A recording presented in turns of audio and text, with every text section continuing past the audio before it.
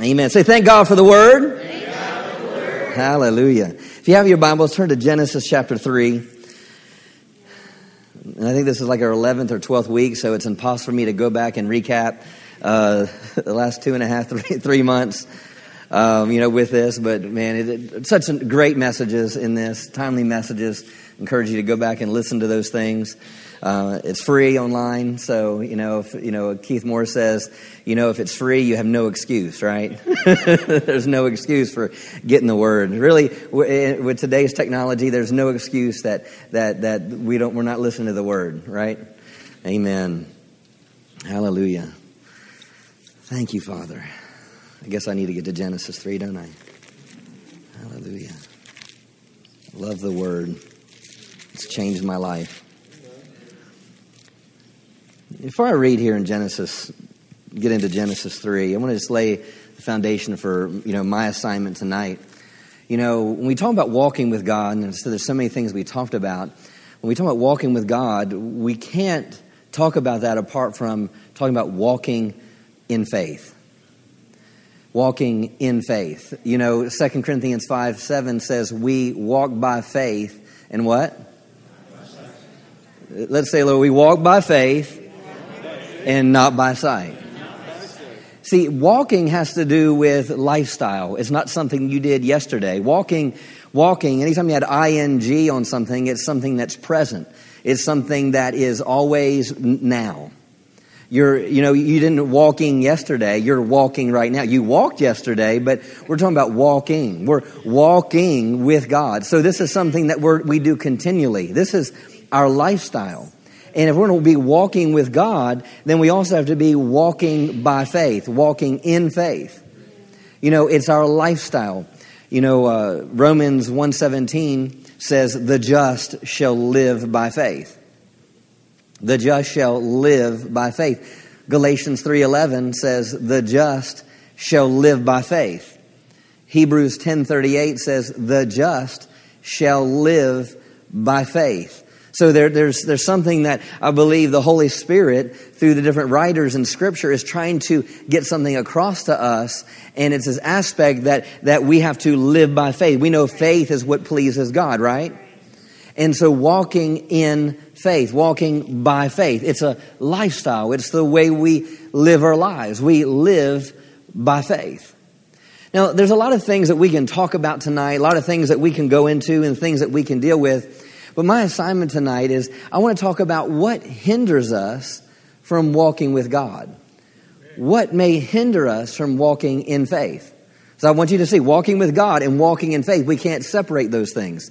Because if you're going to walk with God, then you're going to have to do it by faith, right?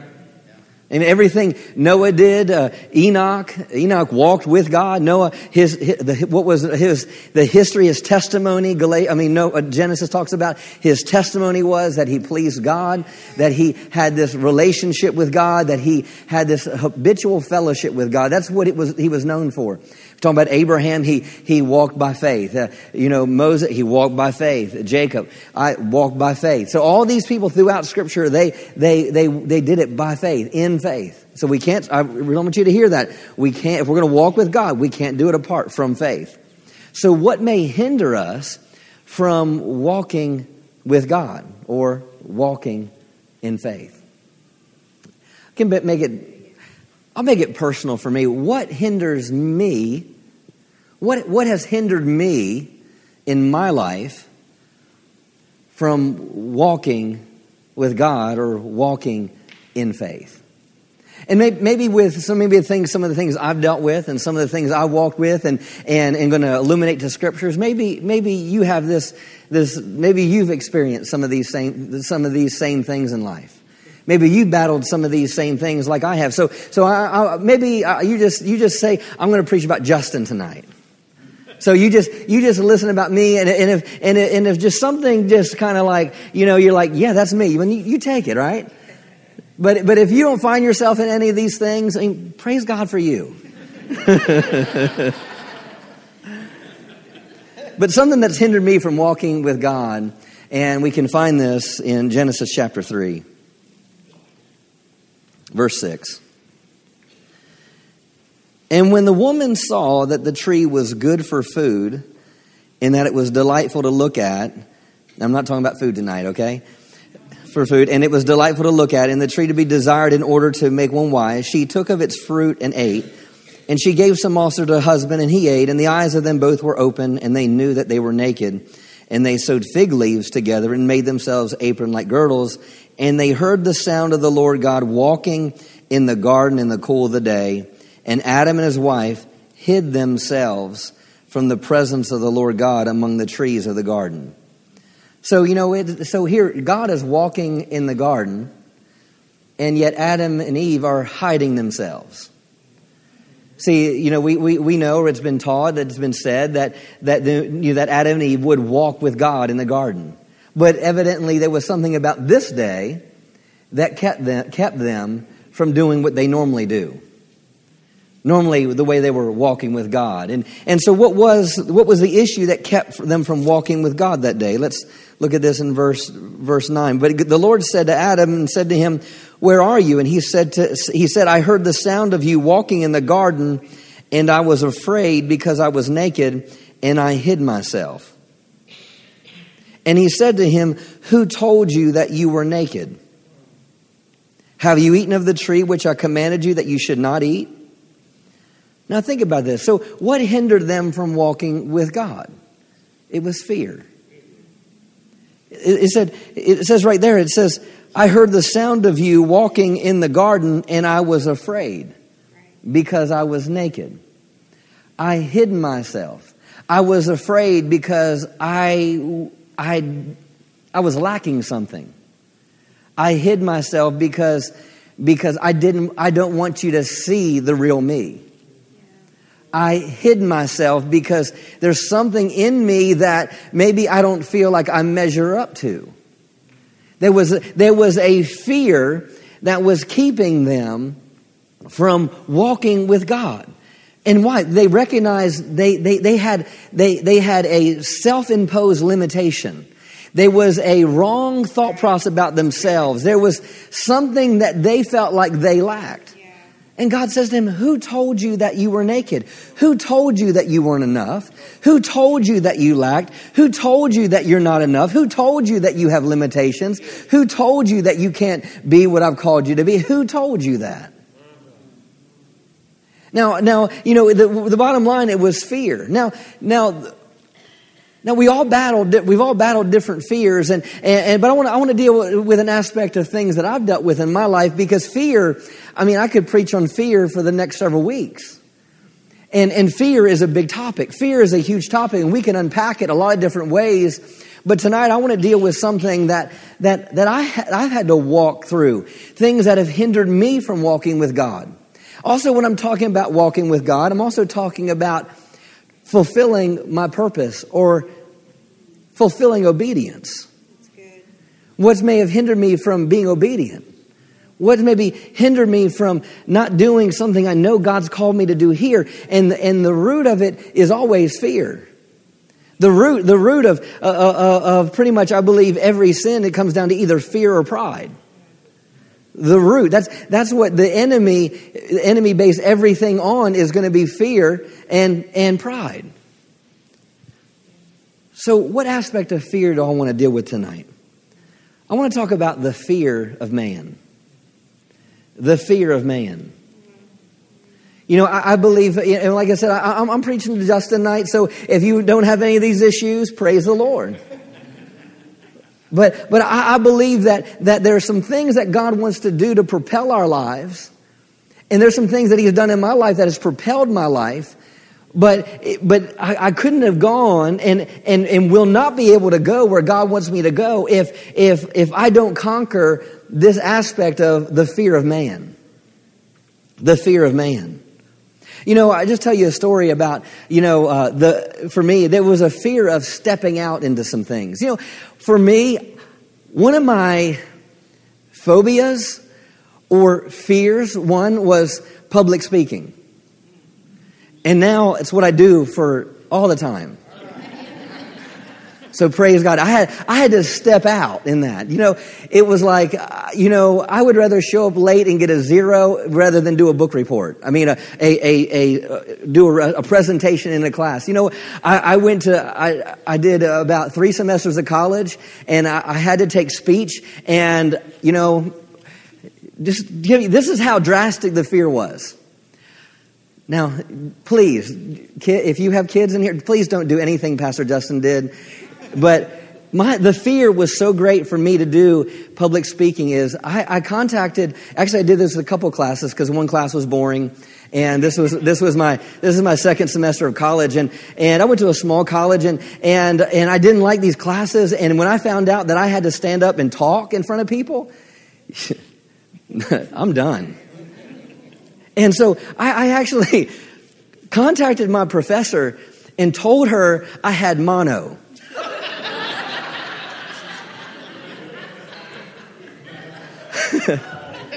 I didn't show up the whole semester. I had a political science class, and it was a 3-hour class, and it was so boring. I told him I had mono, and they sent me all my notes in the mail, and I showed up on the last day and took the exam and got a C. Because that's how afraid of public speaking I was. Another thing that I was afraid of? I was afraid to pray in public. And I was on a leadership team one time, and I would show up late for the leadership team because he always asked someone to lead off in prayer, and I never wanted him to ask me. And then there would be some occasions we go to meetings and lunch meetings and what I learned the hard way is if you're in a group of people and you're at a long table, don't sit in the middle. Because you sit in the middle, you're the one that's going to pray. Why? Because they can't hear you on that end, they can't hear you on that end, so it's that one in the middle. So I learned from experience, I'm not going to sit in the middle. Why? Because I was totally afraid to pray. There was times we would all stand in a circle and hold hands, and when the person got to praying, they'd squeeze your hand like it was your turn, and I'm like, I'd be like, Jesus wept, and that's the only thing. Obviously, I'm just being real with you but the Lord really had to get a hold of me because I had a prayer life. I knew how to pray, but just by myself. And I had the ability to pray. But I had a good prayer life. So it wasn't about, I felt like I lacked ability to pray, but what I lacked was, what will they think about my prayer? What will they think? Insecurities. What will they think about? What if I don't pray the right thing? What if this and what if that and what if this? And it had nothing to do with ability. It had everything to do with being afraid of what someone else thought of my prayer. Like I said, I'm just preaching to Justin, and I'm just preaching about Justin tonight.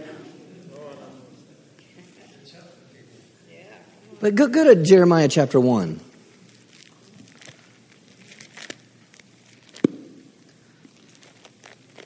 I hate insecurities because it's hindered me so many times in my life. Jeremiah chapter 1. Jeremiah chapter 1.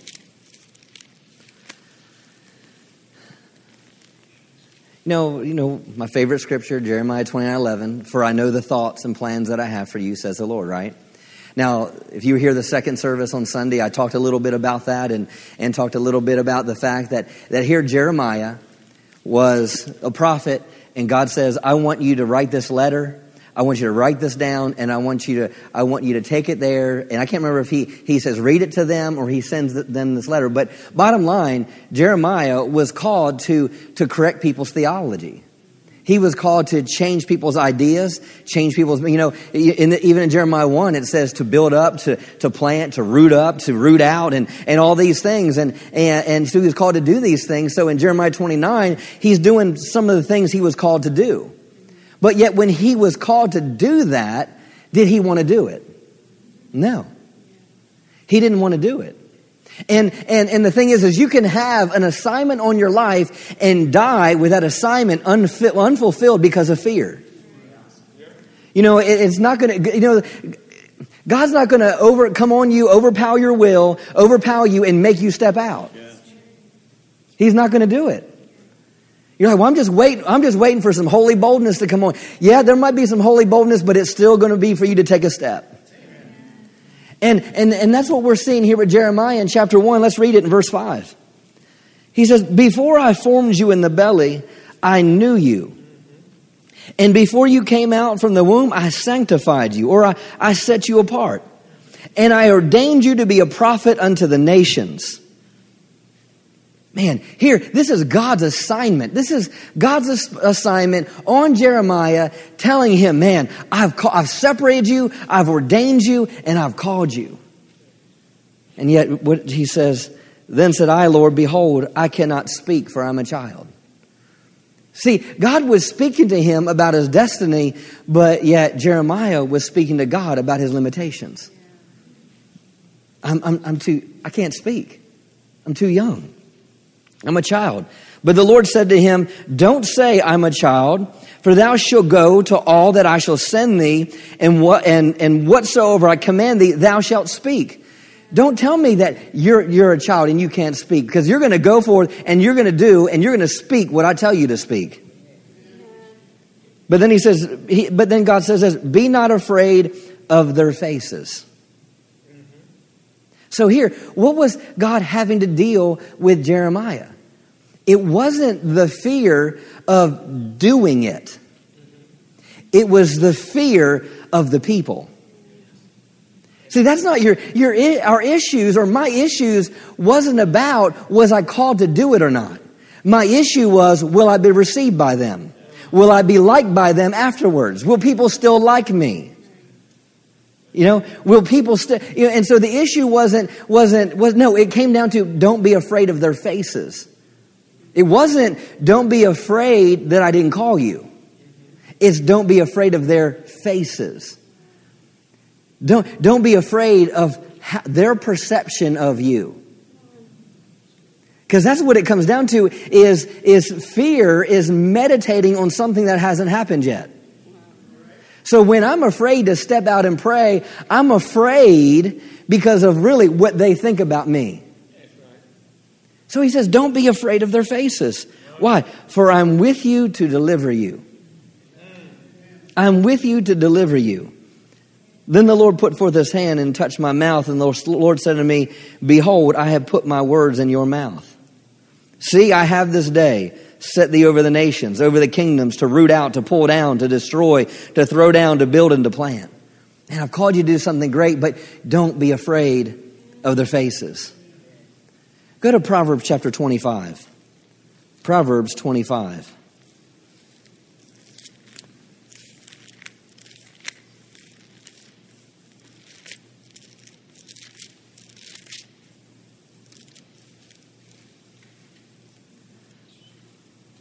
Thank you, Father.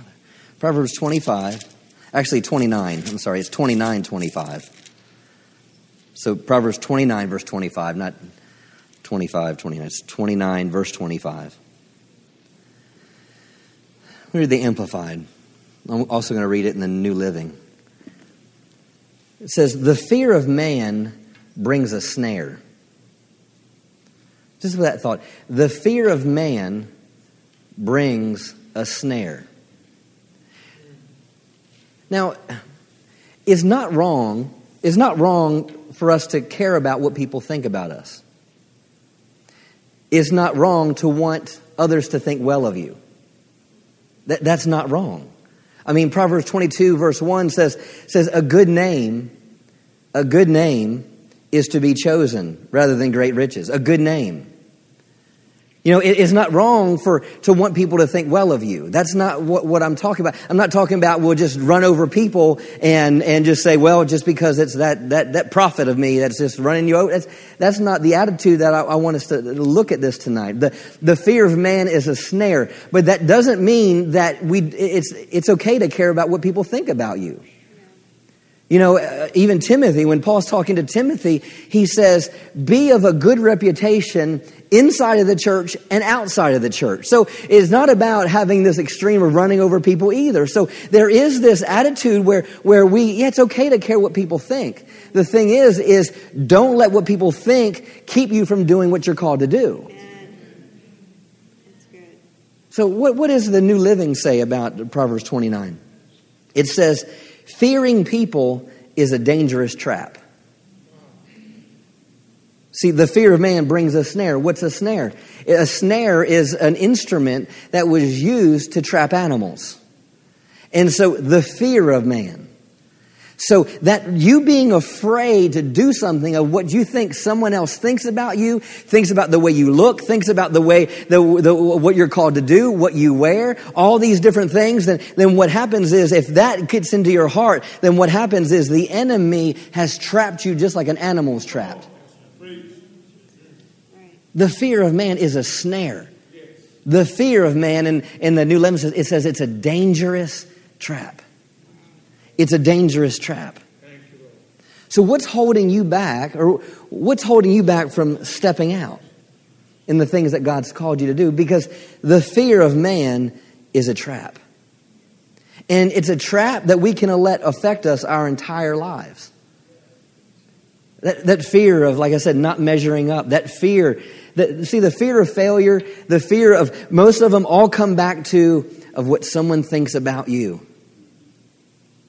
You know, even failing, the fear of failure. Why would you even fear failure?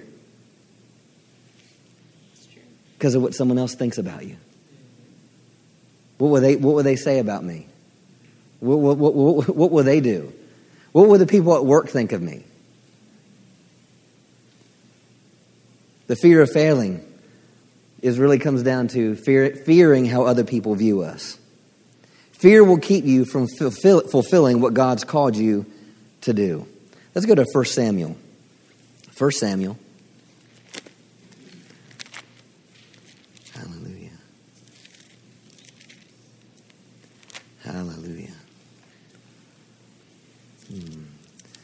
Thank you, Father. Say this with me. Fear has no place in my heart. Hallelujah. Say fear has no place in my mind. Fear will not trap me and keep me back from God's best for my life. Now, in 1 Samuel chapter 15, let's look at verse 17. I'm going to read in the King James. It says, and Samuel said, when I was little in thine own sight. When Samuel said, when thou was little in thine own sight, was thou that not made thee the head of the tribes of Israel, and that the Lord anointed thee king over Israel? I find it interesting that Samuel is going to Saul and telling him, he's saying, now remember when you were little in your own sight, how God anointed you, how God empowered you. God, he's really saying, Saul, God has brought you to where you are in this kingdom. He's brought you to a place. He's elevated you to a place of victory. He's elevated you to a place of strength. He's elevated you to a place of victory when you were little in your own sight. Yeah, I think that's one. I think one thing is we always see ourselves as little in our own sight instead of seeing ourselves the way God's called us. If you are a child of God, you are no longer a sinner, but you are the righteousness of God in Christ Jesus. You are no longer defeated, but you are victorious. So here, that's really what Samuel is trying to bring across to Saul here. He goes, when you were little in your own sight, was thou not the head of the tribes of Israel, and the Lord anointed you king over Israel? And the Lord sent thee on a journey and said, go and utterly destroy the sinners of the Amalekites and fight against them until they're consumed. Man, there's no doubt in that. Fight against them until they're consumed. Wherefore that you did not obey the voice of the Lord, but did fly upon the spoil and did evil in the sight of the Lord. And Saul said to Samuel, yeah, I have obeyed the voice of the Lord. Thank you, Father. And have gone the way which the Lord sent me, and have brought Agag, the king of Amalek, and utterly destroyed the Amalekites. But the people took of the spoil, the sheep and the oxen, and the chief of the things which should have been utterly destroyed, to sacrifice in the Lord their God in Gilgal. And Samuel said, hath the Lord as great delight in burnt offerings and sacrifice, and in obeying the voice of the Lord? Behold, to obey is better than sacrifice, and to hearken then is better than the fat of rams.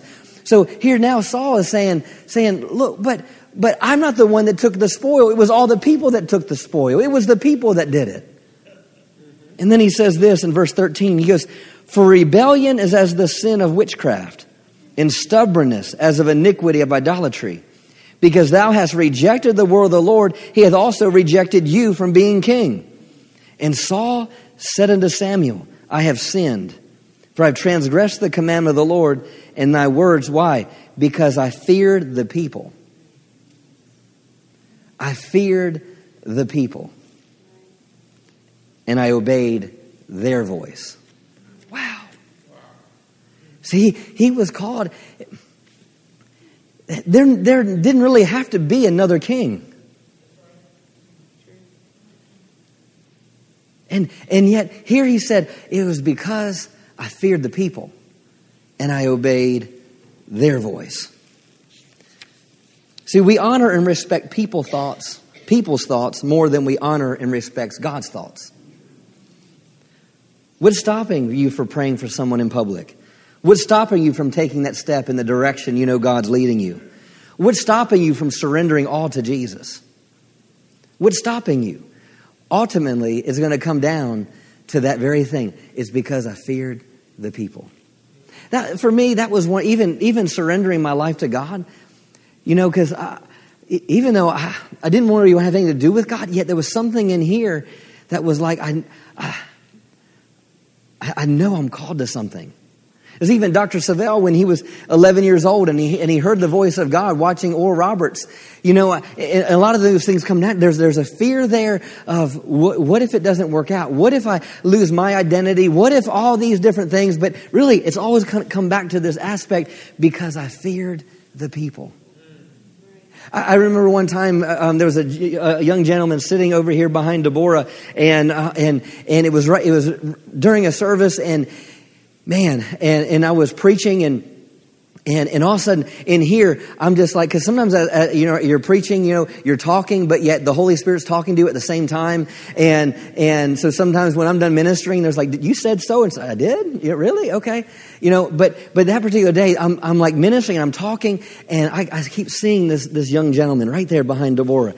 And I'm seeing him, and the Lord says, I want you to stop, and I have a word for him. And I'm like, well, but I'm preaching right now, Lord. I'm talking right now, but because the issue wasn't, because I've done that before, and I know God's going to meet me there. I know God's going to give me exactly what needs to happen. But there was something different. There was something, and then all of a sudden, a few minutes later, the Lord told me about 2 times, and then there was another time I see him get up and he's walking out. And I even see him get to right where Tony Jordan is in the back, and I see him, and the Lord says, you need to stop him. You need to stop him. But I'm like, why? But why? I was afraid what maybe you all would have thought. I was afraid of well, what if he gets mad? What if what I'm going to say to him isn't true? And so all these things are going through my heart. Why? Because I was afraid of the people, or afraid of him. See, fear is a real thing, and it's a dangerous trap. But do we honor God's word over other people's thoughts, other people's ideas? What's stopping you from stepping out? Anytime you step out into what you're called to do, you'll have to overcome the fear of man. I would love to tell you that you'll never be exempt from the fear of man. But if you're going to be obedient to do what God's called you to do, you're going to have to deal with the fear of man. You're going to have to deal with it in your workplace. You're going to have to deal with it in your boss. You're going to have to deal with it as a salesman. You're going to have to deal with it in so many aspects. You're going to have to deal with it. But what you have to come back to is always realizing greater is He that's in me than he that's in the world. Let's look at Joshua chapter 1. You getting something out of this tonight? Yeah. Joshua chapter 1. Thank you, Father. Joshua chapter 1, let's look at verse 1. It says, after the death of Moses, the servant of the Lord said to Joshua, son of Nun, Moses, my servant, is dead. Let me read that again. After the death of Moses, the servant of the Lord said to Joshua, the son of Nun, Moses, my minister, Moses, my servant, is dead. So now arise, take his place, go over this Jordan, you and all this people, into the land which I'm giving to them, the Israelites. Every place upon which the sole of your foot shall tread, that have I given to you, as I have promised Moses. Now think about this. Say I'm Joshua and you are the children of Israel. Our leader that we've been following for 40 years has just died. And I'm Joshua, and God's saying, Joshua, I want you to get up and I want you to lead this people. Now think about it. Joshua has to rise, and he's saying, come on, guys. Come on, ladies. Let's go for this. Now, that couldn't have been necessarily just something that was going to be easy. And when God speaks to, and I can show you throughout Scripture, when God speaks to man, He always also ministers to their fear. He did it with Moses at the burning bush. He did it with David. He did it with Elijah. He did it with Elisha. He did it throughout. He always spoke something into them, because He knew the human nature is that fear of man is going to be a trap. But so he says to him here in verse 4, he says, from the wilderness of Lebanon to the great river Euphrates, all the land of the Hittites, Canaan into the great Mediterranean Sea on the west shall be your territory. Now get this, no man shall be able to stand before you all the days of your life.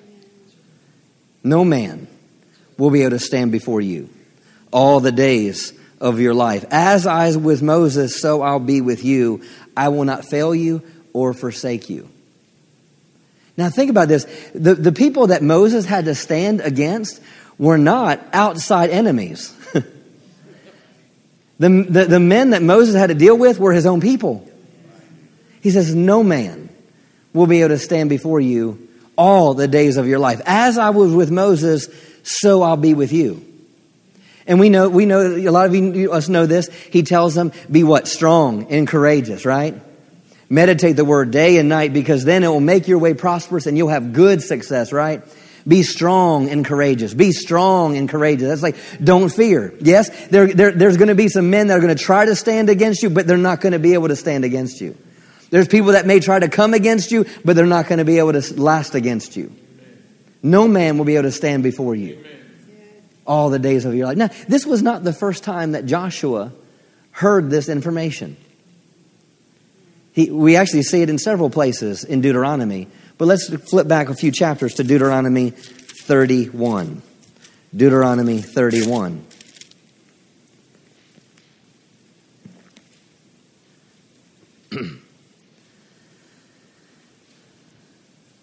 Deuteronomy 31, let's look at verse. Thank you, Father. Thank you. Verse 6. Now, if you look at my Bible, right above 31, it says, the appointment of Joshua. So this is when Joshua is being appointed. The call is coming to Joshua, the appointment, right? And so now Moses is speaking here. Because verse 1 says, and Moses went on and spoke these words unto all of Israel. Let's look at verse 6. Be strong and of good courage. So when Joshua heard in Joshua 1 by the Lord, when he heard, be strong and courageous, that's not the first time that Joshua heard that, right? Because right here, Moses is saying it by the direction of the Lord. Be strong and of good courage. Fear not, nor be afraid of them. Nor be afraid of them.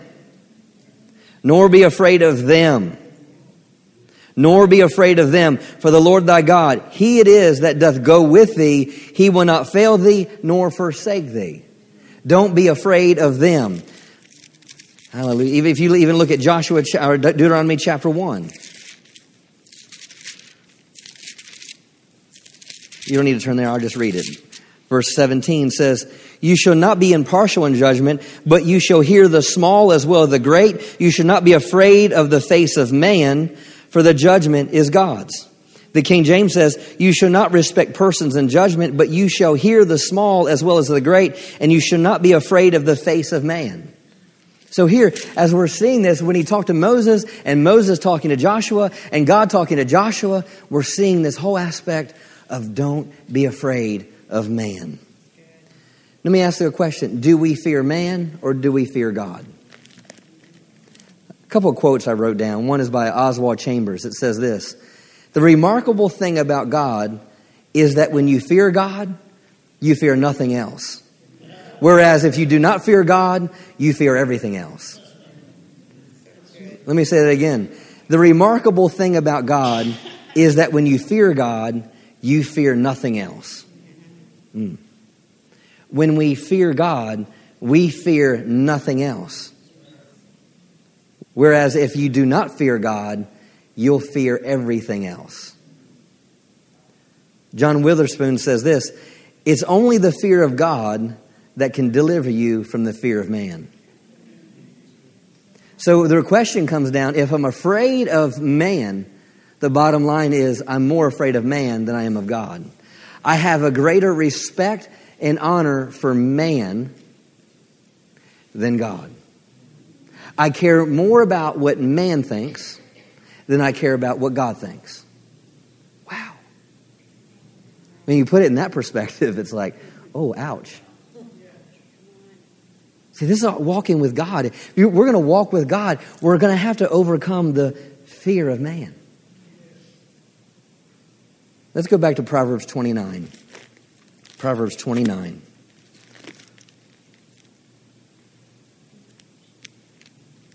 I'm almost done. Thank you, Father. Proverbs 29.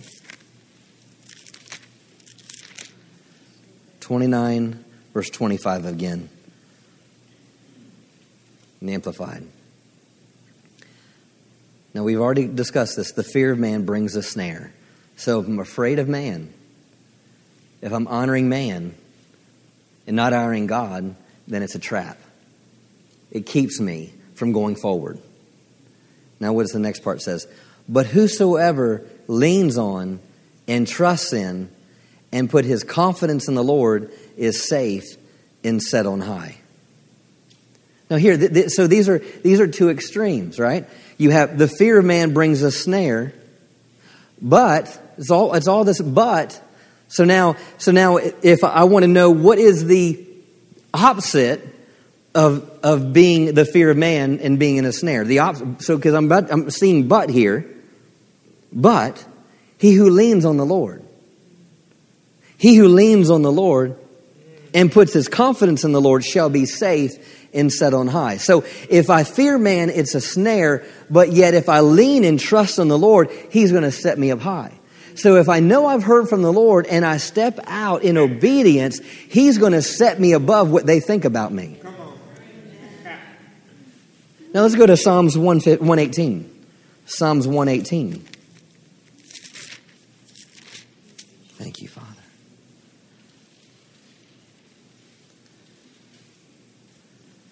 Verse 5. Psalms 118, verse 5. And I'm going to read this in the Amplified.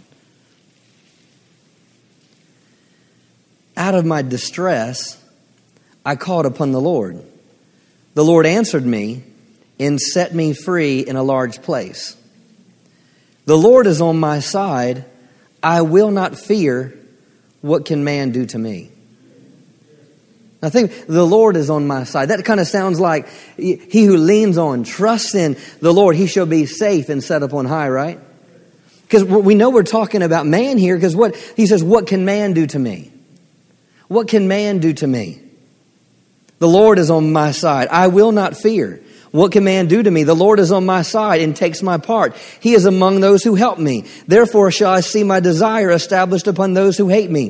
It is better to trust and take refuge in the Lord than to put confidence in man. Now think about that. It is better to trust. So really the opposite of the fear of man would be faith in God. Remember? The just shall live by faith. We walk in faith. So if I don't walk in faith, then I'm walking in fear. And more than likely, it's the fear of man. And the fear of man is a snare. But when I trust in Him, it's better to put trust in Him than to put confidence in man. It's better. It's better. It's better. Now, your flesh might not think so. Your mind might not think so. You may not know. You might be crying. But you know what? It is better to put trust in God than to put your confidence in man. Because when you step out, and I just see, as I was just praying over you, and just even now in my heart, I just see some of you in here, you're about to break out into some new things. You're about to break out beyond bondages, limitations. You're about to break out of some fears. You're about to break out into greater things and in callings and in purpose. But there's this thing that we're going to have to press through, and it's going to be that fear of man. It's going to be that fear. But we have to put confidence in Him and not confidence in man. See, because you can't put trust in God and fear in man and expect everything to be great. And expect you to fulfill your purpose. It's not going to happen. It's better to trust and take refuge in the Lord than to put confidence in princes. Hallelujah. All nations compass me about, but in the name of the Lord, I will cut them off. But in the name of the Lord, I will cut them off. When you have great trust in God, you will no longer be afraid of man. When you have great faith in God, you will no longer be afraid of man. Let's go to Galatians 1. Hallelujah. I think two more scriptures. Let's look at this in the Apostle Paul's life. Galatians chapter 1.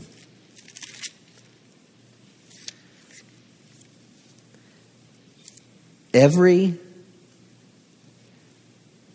man and woman of God from the beginning of time, since Adam and Eve fell in the garden, had to deal with this. Had to deal with it. There's not this special, Oral Roberts had to deal with it. Jesse Duplantis had to deal with it. You may say, oh, these people, you see them on the outside. Bill Winston had to deal with it. Amen. Kenneth Copeland had to deal with it. I've heard some of their testimonies about when they first started. And those things. He talks about excellence in ministry. 6 steps to excellent ministry. Kenneth Copeland really gets personal as he's talking to Rhema students, and he talks about a lot of things that he had to deal with. And so I want you to know that because you're afraid to step out, hey, welcome to the crew. Welcome to the club. But what we have to come to a place is realize it's not going to shape my destiny. And so here in Galatians chapter 1, I went to Ephesians, so Galatians 1 in verse 10, King James says this: "For do now I persuade men or God? Or do I seek to please men? For I yet please men, I should not be the servant of Christ." See, he had to make this decision somewhere along the line. He had to make this decision that, am I going to please God or am I going to please man? Yes. For do I now persuade men or God, or do I seek to please men? For if I yet please men, I should not be a servant of Christ. So what is Paul saying? He goes, if I try to please men, then I can't be a servant of Christ. So if I want to be a servant of Christ, then I can't be out for pleasing men. You can't do both. You can't live on both sides of the fence. It's either to be one or the other. Verse 11 says, "But I certify you, brethren, that the gospel which was preached unto me is not after man. For I neither received it of man, neither was I taught it, but by the revelation of Jesus Christ. For you have heard of my conversation in times past in the Jews' religion, how that beyond measure I persecuted the church of God and wasted it, and profited in the Jews' religion above many of my equals in my own nation, being more exceedingly zealous of the traditions of my fathers. But when it pleased God, who separated me, kind of sounds like Jeremiah, right? Separated me from my mother's womb and called me by his grace to reveal his Son in me, that I might preach him among the heathen. Then it says this, immediately I conferred not with flesh and blood. So here, I was called by God, I was separated, but immediately I conferred not with flesh and blood. Meaning he had to make a decision up here and in here that, you know what? If I confer with flesh and blood, I may be talked out of what I'm called to do. Because I'm telling you, if God tells you to do something, you talk to 4 people, by the time you get back to doing it, you're going to be talked out of it. By the time you wait for 3 signs and a handwriting on the wall, you missed it. But Paul said, immediately I conferred not with flesh and blood. Because I'm telling you, you confer with flesh and blood, you're going to get talked out of it every time. Then he says this, neither went I up to Jerusalem to them which were apostles before me, but I went into Arabia and returned again to Damascus. Then after 3 years, I went to Jerusalem to see Peter, and I abode with him for 15 days. But of the apostles saw I none, except James, the Lord's brother. Now the things are right unto you, behold, before God I lie not.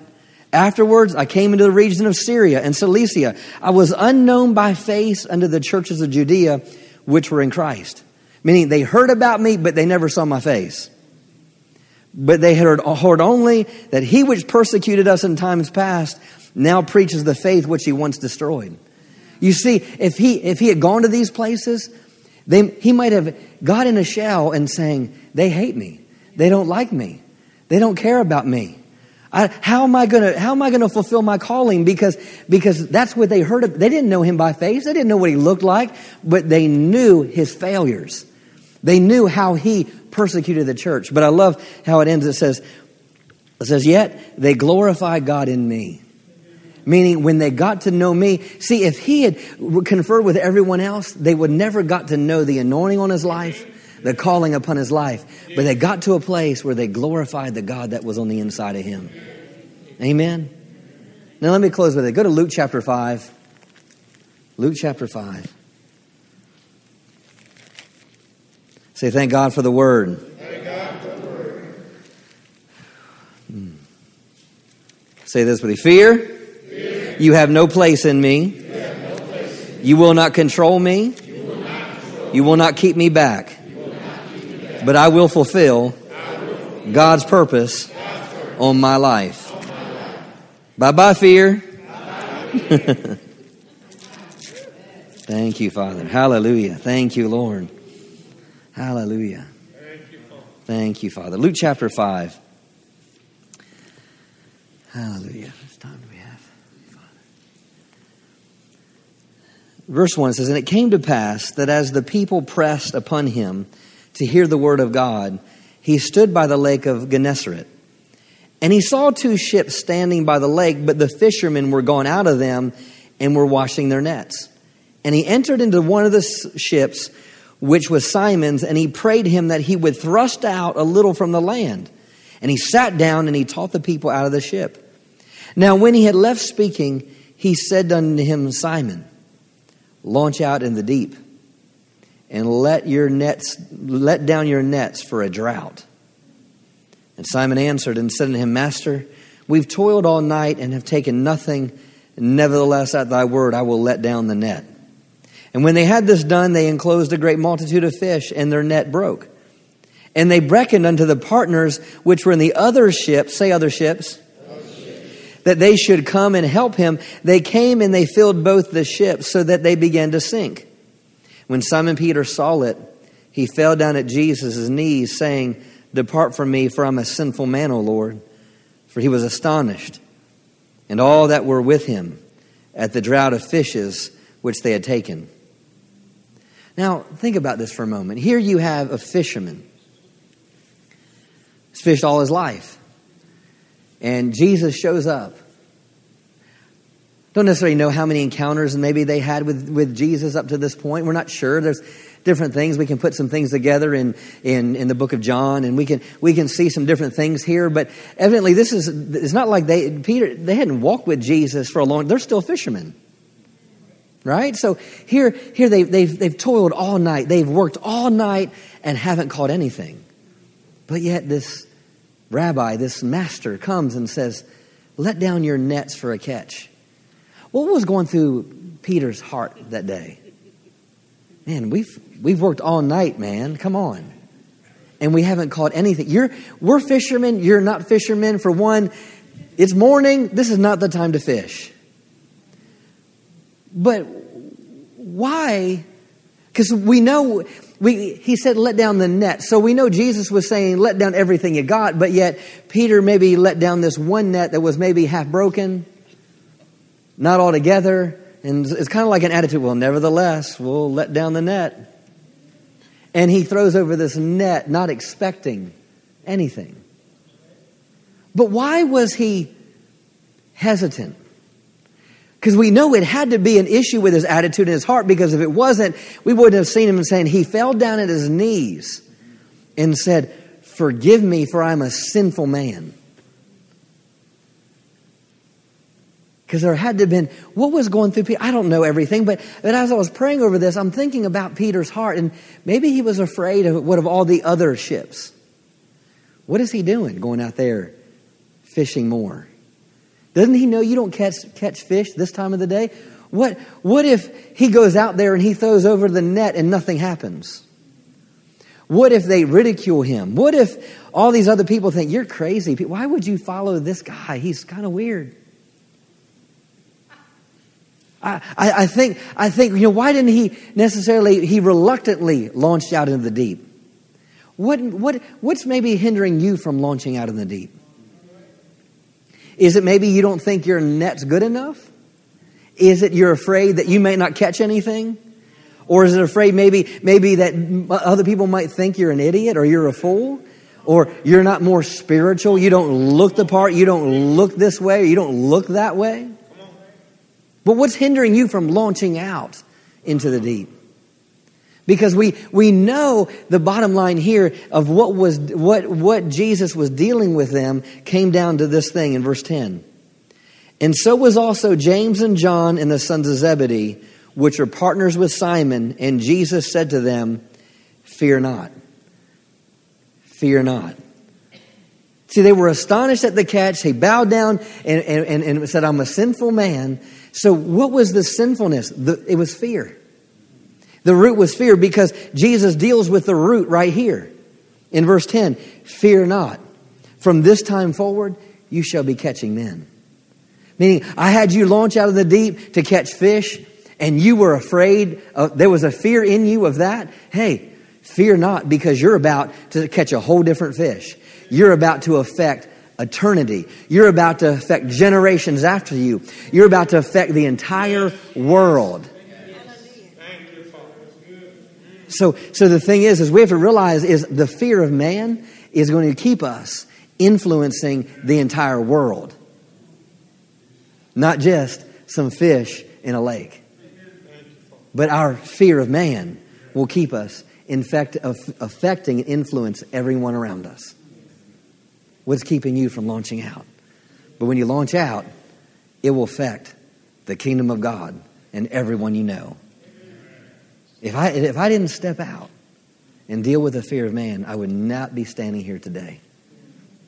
It wasn't just, Holy Ghost, come on, Pastor Justin, and make him preach one day. No, there had to be steps. Oh, Father, we thank you for your word tonight. We thank you for your faithfulness. Oh, Father, you see each one of our hearts. And just as Psalms 139 and even Jeremiah 1 and different places, you know us inside and out. You know each one of us intimately. You are acquainted intimately with each one of us. You know our sitting down and our rising up. You know the times that we stepped out and had victory, and you know the times that we sat back and allowed the enemy to bring shame into our hearts. But Father, I thank you that we receive tonight no condemnation in the fears that we've dealt with. We receive no condemnation to the insecurities that we've battled. But what we receive tonight is a determination, is a heartbeat, is a hunger, a passion to step beyond our current borders, to step beyond our current limitations, to step beyond the things that have held us back in previous times. And Lord Father, if opportunities come and we may not take that step, that moment, Lord, I thank you, Lord, that we'll be quick to get up. That though we fall, we will arise. If we don't step out that moment, Lord, I thank you for continuing work of your word, the continual work of the Holy Spirit that will continue to work in us. And Lord, I thank you that he that began a good work in us will complete it, Lord. Yes. I thank you, Father, that fear will not have place in our hearts. Thank you, Father, that we'll come to a place where we fear you greater than we fear man. That we'll trust you, lean on you greater than anything that can happen in the natural. Oh, thank you, Father. Oh, everyone stand to your feet. Hallelujah. Thank you, Father. Hallelujah. Thank you, Father. Thank you, Father. Father, we praise you. We magnify you. Thank you, Father. Hallelujah. Hallelujah. Just put your hand on your heart. Hallelujah. Oh, Father. Thank you, Father. I'm going to have you pray with me. But I want you to know, before we pray, that you are called to do extraordinary things. And don't ever say again, who, me? Me? And don't bring up your past before God. He knows your past. Don't bring up your failure. He knows those things. Because if we're called to make a dramatic mark in this community, if we're going to be 2,000 people by 2023, we're going to have a team of 500 people that are going out influencing our community, then I'm telling you, there's going to have to be 500 people that will step beyond the fear of man. Yes. Yes.